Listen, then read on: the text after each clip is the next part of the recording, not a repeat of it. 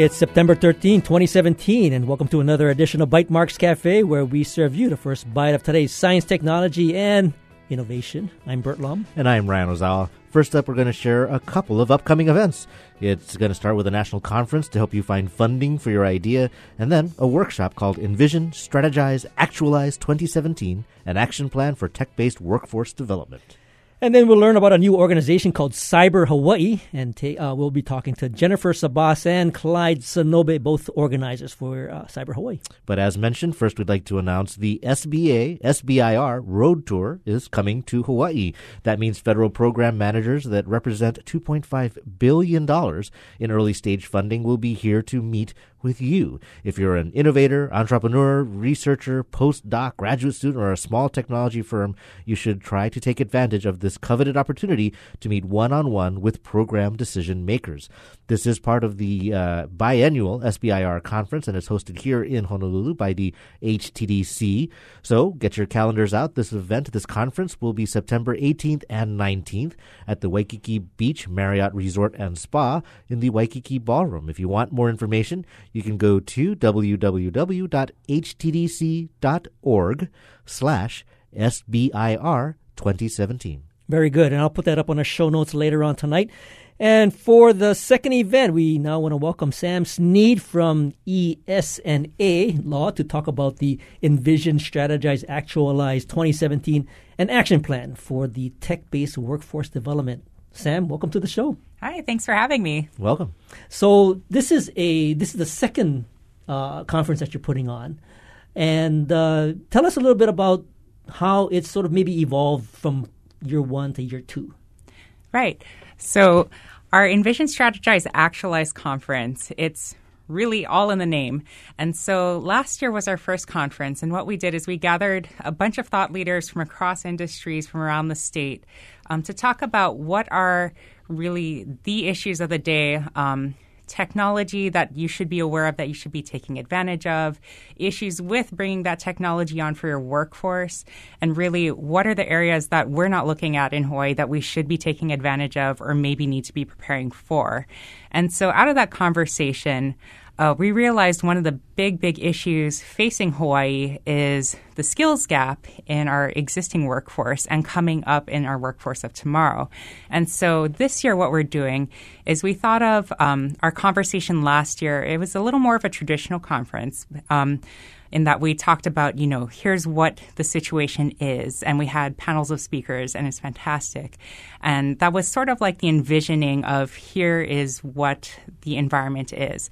So this year what we're doing is we're moving on to sort of the strategize phase. And so we took a look at the conference format. And when you go to conferences on tech, they tend to be very targeted. They go really in depth.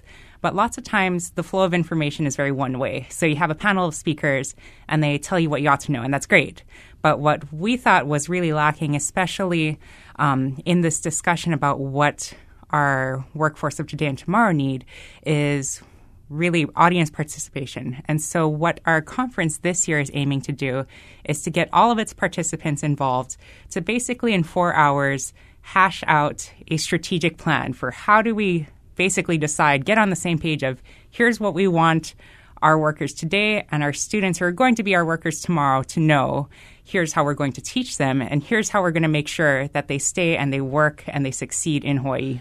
Well, so I have to ask, is there a correlation between the name of the firm, ES&A, and the name of this conference, Envision, Strategized, and Actualized? Yes, there is.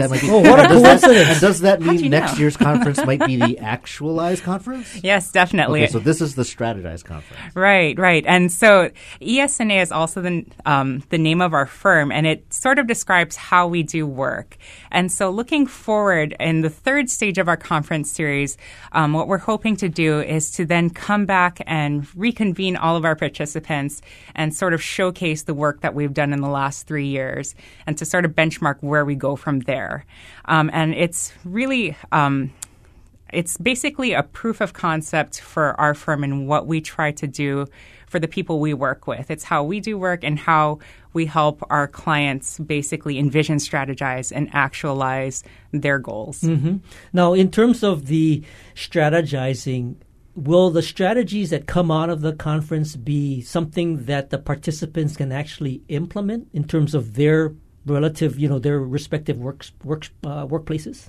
Yes, that is the goal. And so one of the big things that we wanted to do was to identify and sort of showcase a couple of great examples around the state. So again, the conference is focusing on STEM and cyber skills in the workforce. And it is a very top-of-mind topic for a lot of organizations around the state. And there are a ton of people doing work on this.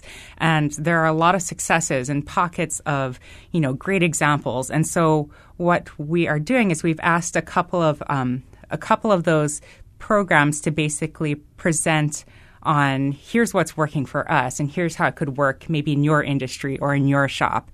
And so we're going to have Doug Simons representing the Mauna Kea Scholars Program and Isla Young representing STEMworks, the K-12 workforce pipeline. Now, in terms of the the companies that are potentially your clients, they're the general business environment here in Hawaii. Do you also see new businesses forming as a result of some of the technologies that we're now kind of encountering?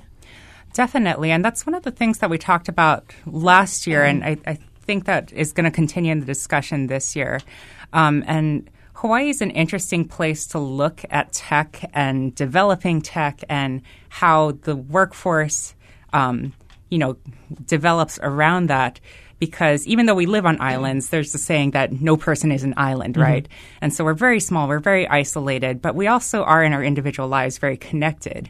And so what we try to help our clients with is basically to connect to the rest of the islands and the rest of the world. And so we see this conference series as being part of that, where it's not necessarily, it's basically to help the environment and the communities that we live and work with come together and learn from one another. Because it's all too easy to, end of the day, you go home, you don't have to talk to anybody outside your shop. And so nobody knows what great things you're doing in your shop. And then we all end up reinventing the wheels in our own little shops because we never come and talk to each other. Well, it sounds like a good event. And not to steal your thunder too much, but of course you will also have a preview of Cyber Hawaii at this conference. And we're going to be talking to them after this short break. But for your event, for Envision, Strategize, Actualize 2017, when does the event happen? Where does it happen? And how can someone sign up to participate? Right. So the event is September 21st. That is next week. It's going to run from 8:30 a.m. to 12:30 p.m., so just a half day at Aloha Tower Marketplace in the multipurpose room. So you can sign on and find out a little more about the conference online at Eventbrite. So the URL is envision-strategize-actualize-2017 at eventbrite.com. All right. And we will, of course, put the link on our show notes at bitemarkscafe.org. Very good. Sam, thanks for joining us. Thanks so much for having me. And, of course, we'll take a short break. And when we return, we'll be joined by Jennifer Sabas and Clyde Sonobe to talk about Cyber Hawaii. This is Bitemarks Cafe. Support for Bitemarks Cafe comes from the HPR Local Talk Show Fund, which helps Hawaii Public Radio sustain and grow its locally produced talk shows. Mahalo to contributors Ekahi Ornish Lifestyle Medicine, Hawaii Pacific University, and Ulupono Initiative. I'll turn it on in the living room to hear Prairie Home Companion, or just to have the beautiful classical music on in the background. I'm an addict of Morning Edition, and when I'm fortunate enough to be going home during the hours when All Things Considered is aired, I always tune into that as well. I mean, it's the preset on my radio dial in my car. Member supported Hawaii Public Radio. Radio with vision. Listen and see. Welcome back to Bitemarks Cafe. Now joining us are Jennifer Sabas and Clyde Sonobe. Jennifer, owner and of the consulting firm Kaimana Hila, and of course she's the former chief of staff for Senator Dan Inouye. Clyde, meanwhile, is the former CIO at the Department of Education and a longtime IT professional here in Hawaii. And of course, I want to find out what was the genesis of Cyber Hawaii. We want to welcome you both to Bitemarks Cafe. Thank you. Thank you. It's great to be here. Great. Now, who should I toss this question to? Jennifer, I mean, where did the idea of Cyber Hawaii come from? Sure. So I had the opportunity to be in Washington, D.C., and we were together with some university senior officials, and President Dave Lasner asked us to meet with the founders of Cyber USA. Mm-hmm. It was very recently formed. It was only formed just about a year ago in October. And the goal was to form a national network that was made up of nonprofits representing the different states. The leaders of Cyber USA really had come out of the federal government, and they were at the time they were very focused on critical infrastructure sectors. Mm-hmm. But then they realized that you really had to do a whole of community approach, that you could provide additional information to the financial sector or the utility sector, but it was really the broader community that also needed to be a part of being more resilient, being safer, doing the right practices. And so that was how the organization was formed. They reached out to different states to form nonprofits. Mm-hmm. And so I think we are the 15th state or the 16th state that, but there were about 7 founding states that moved forward. Yeah, I was going to ask you, how successful was the launch of Cyber USA in sort of influencing the other 50 states to take part in this network? So I think they started with 7 states. That's correct, 7. Right. And I think they're currently up to 21 or 22 states. So Mm-hmm.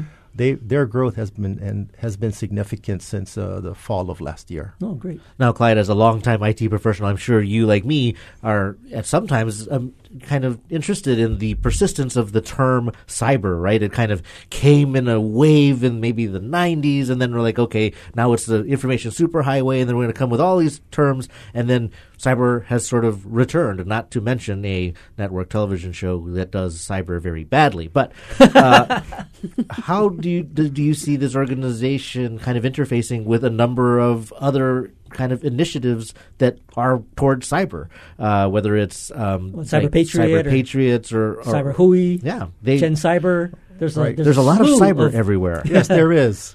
And Cyber Hawaii its intent is to really bring together these organizations that exist and to create an environment of a community of communities, to bring them together and to really maximize the efforts that these entities are currently putting their efforts forward on.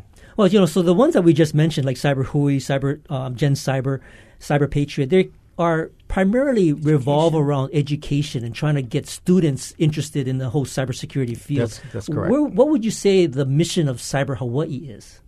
So I think there are three basic missions. So it's education and workforce, right? So all of those organizations, and we've begun to, as methodically as we can, reach out to them and encouraging them, to be part of. Because I think our goal in the education workforce side is to help connect the dots, bring resources together, and then celebrate success. Of those organizations, right, and the successes that they have. I think the second mission, which is really where Clyde focuses a lot on, is threat mitigation as well as information sharing. And then the third is innovation and economic development. And on the economic development side, it was important for us to make sure that a lot of the senior IT providers were part of the organization. Because if we're going to be a more safe, resilient community, we need to make sure that our providers have the latest technology and have the capabilities and capacity to then service our business community. Mm-hmm. It is definitely kind of wide-ranging. Even DevLeague, who we've talked about quite a bit, they've launched their cybersecurity track for their coding boot camp to, again, work on workforce development, helping people find a new career, but also serving a critical need in Hawaii. If I could step back briefly, when we use the term cyber, it does sound like the core of that is cybersecurity. We're talking about securing our systems, whether it's for national security or corporate security and things like that. Correct, Clyde? That's correct. As you mentioned, Ryan, previously, most folks focused their efforts on protecting their networks and their infrastructure, and then it became protecting the critical data. And as you know, the DHS has designated 16 critical infrastructures, and that's what Cyber Hawaii is focused on, is working in collaboration with DHS and focusing on those 16 infrastructures. Infrastructure is important, but I believe that the data that our infrastructure houses is of much more critical nature. But given the federal or the national background of this, obviously, government, public sector is a component of what you're going to be doing in terms of letting groups work together? So if you look at the structure of Cyber Hawaii, we have our founding members who are from the commercial sector. We also have our strategic government partners, such as the DHS, NSA, PACOM, the FBI. But we also have strategic organizations that are identified and are working with us. The Chamber of Commerce, as well as ISSA, ISSA. That organization has just come on board as one of our strategic organizational partners. So we are reaching out not only to the corporate sector and the government sector, but also the other organizations, Cyber Hui, Cyber Patriot, Infraguard. Right. So we're trying to make this as broad-based as possible. Well, obviously, the importance of cybersecurity is kind of tantamount. I mean, a week doesn't go by where there's some major breach that's going on, like Equifax going on right now as we speak.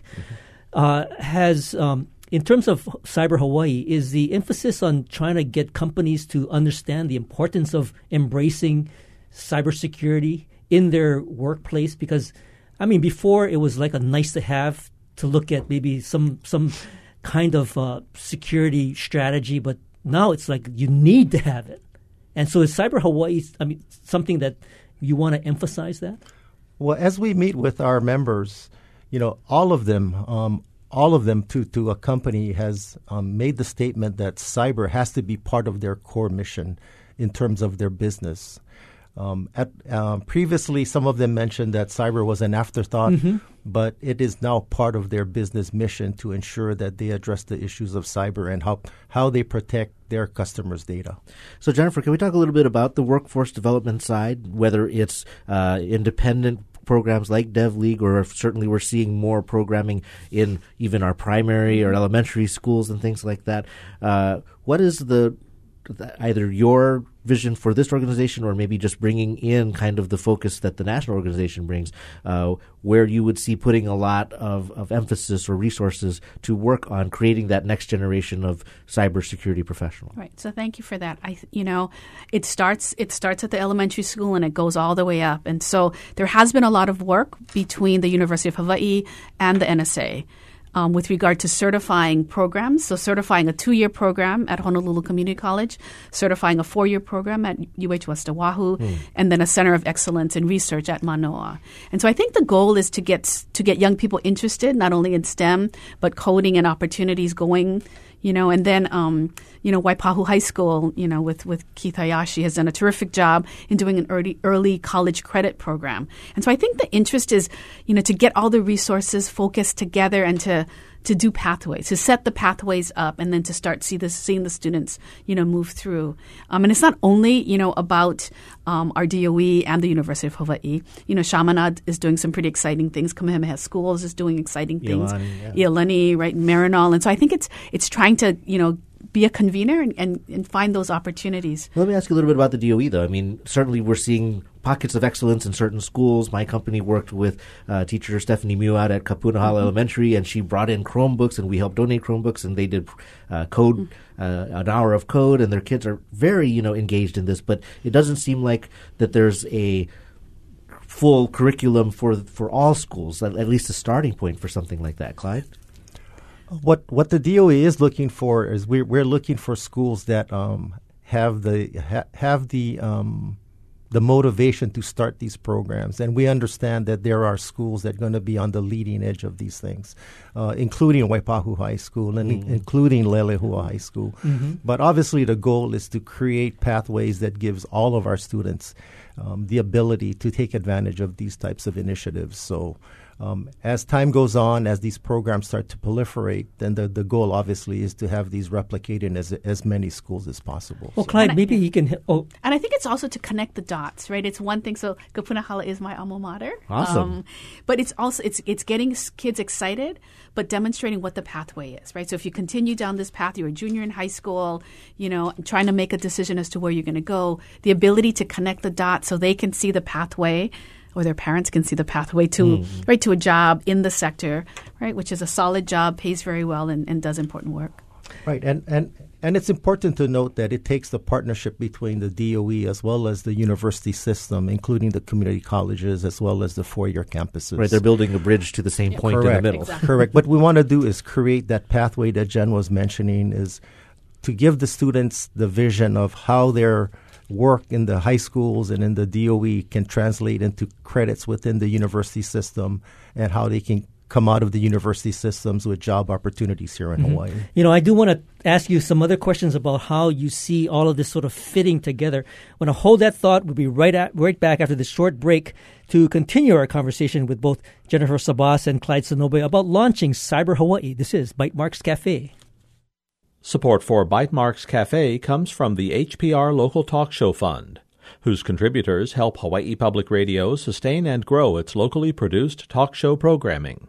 Mahalo to the St. Andrews Schools, which includes the Priory School for Girls, the Prep for Boys, and Queen Emma Preschool.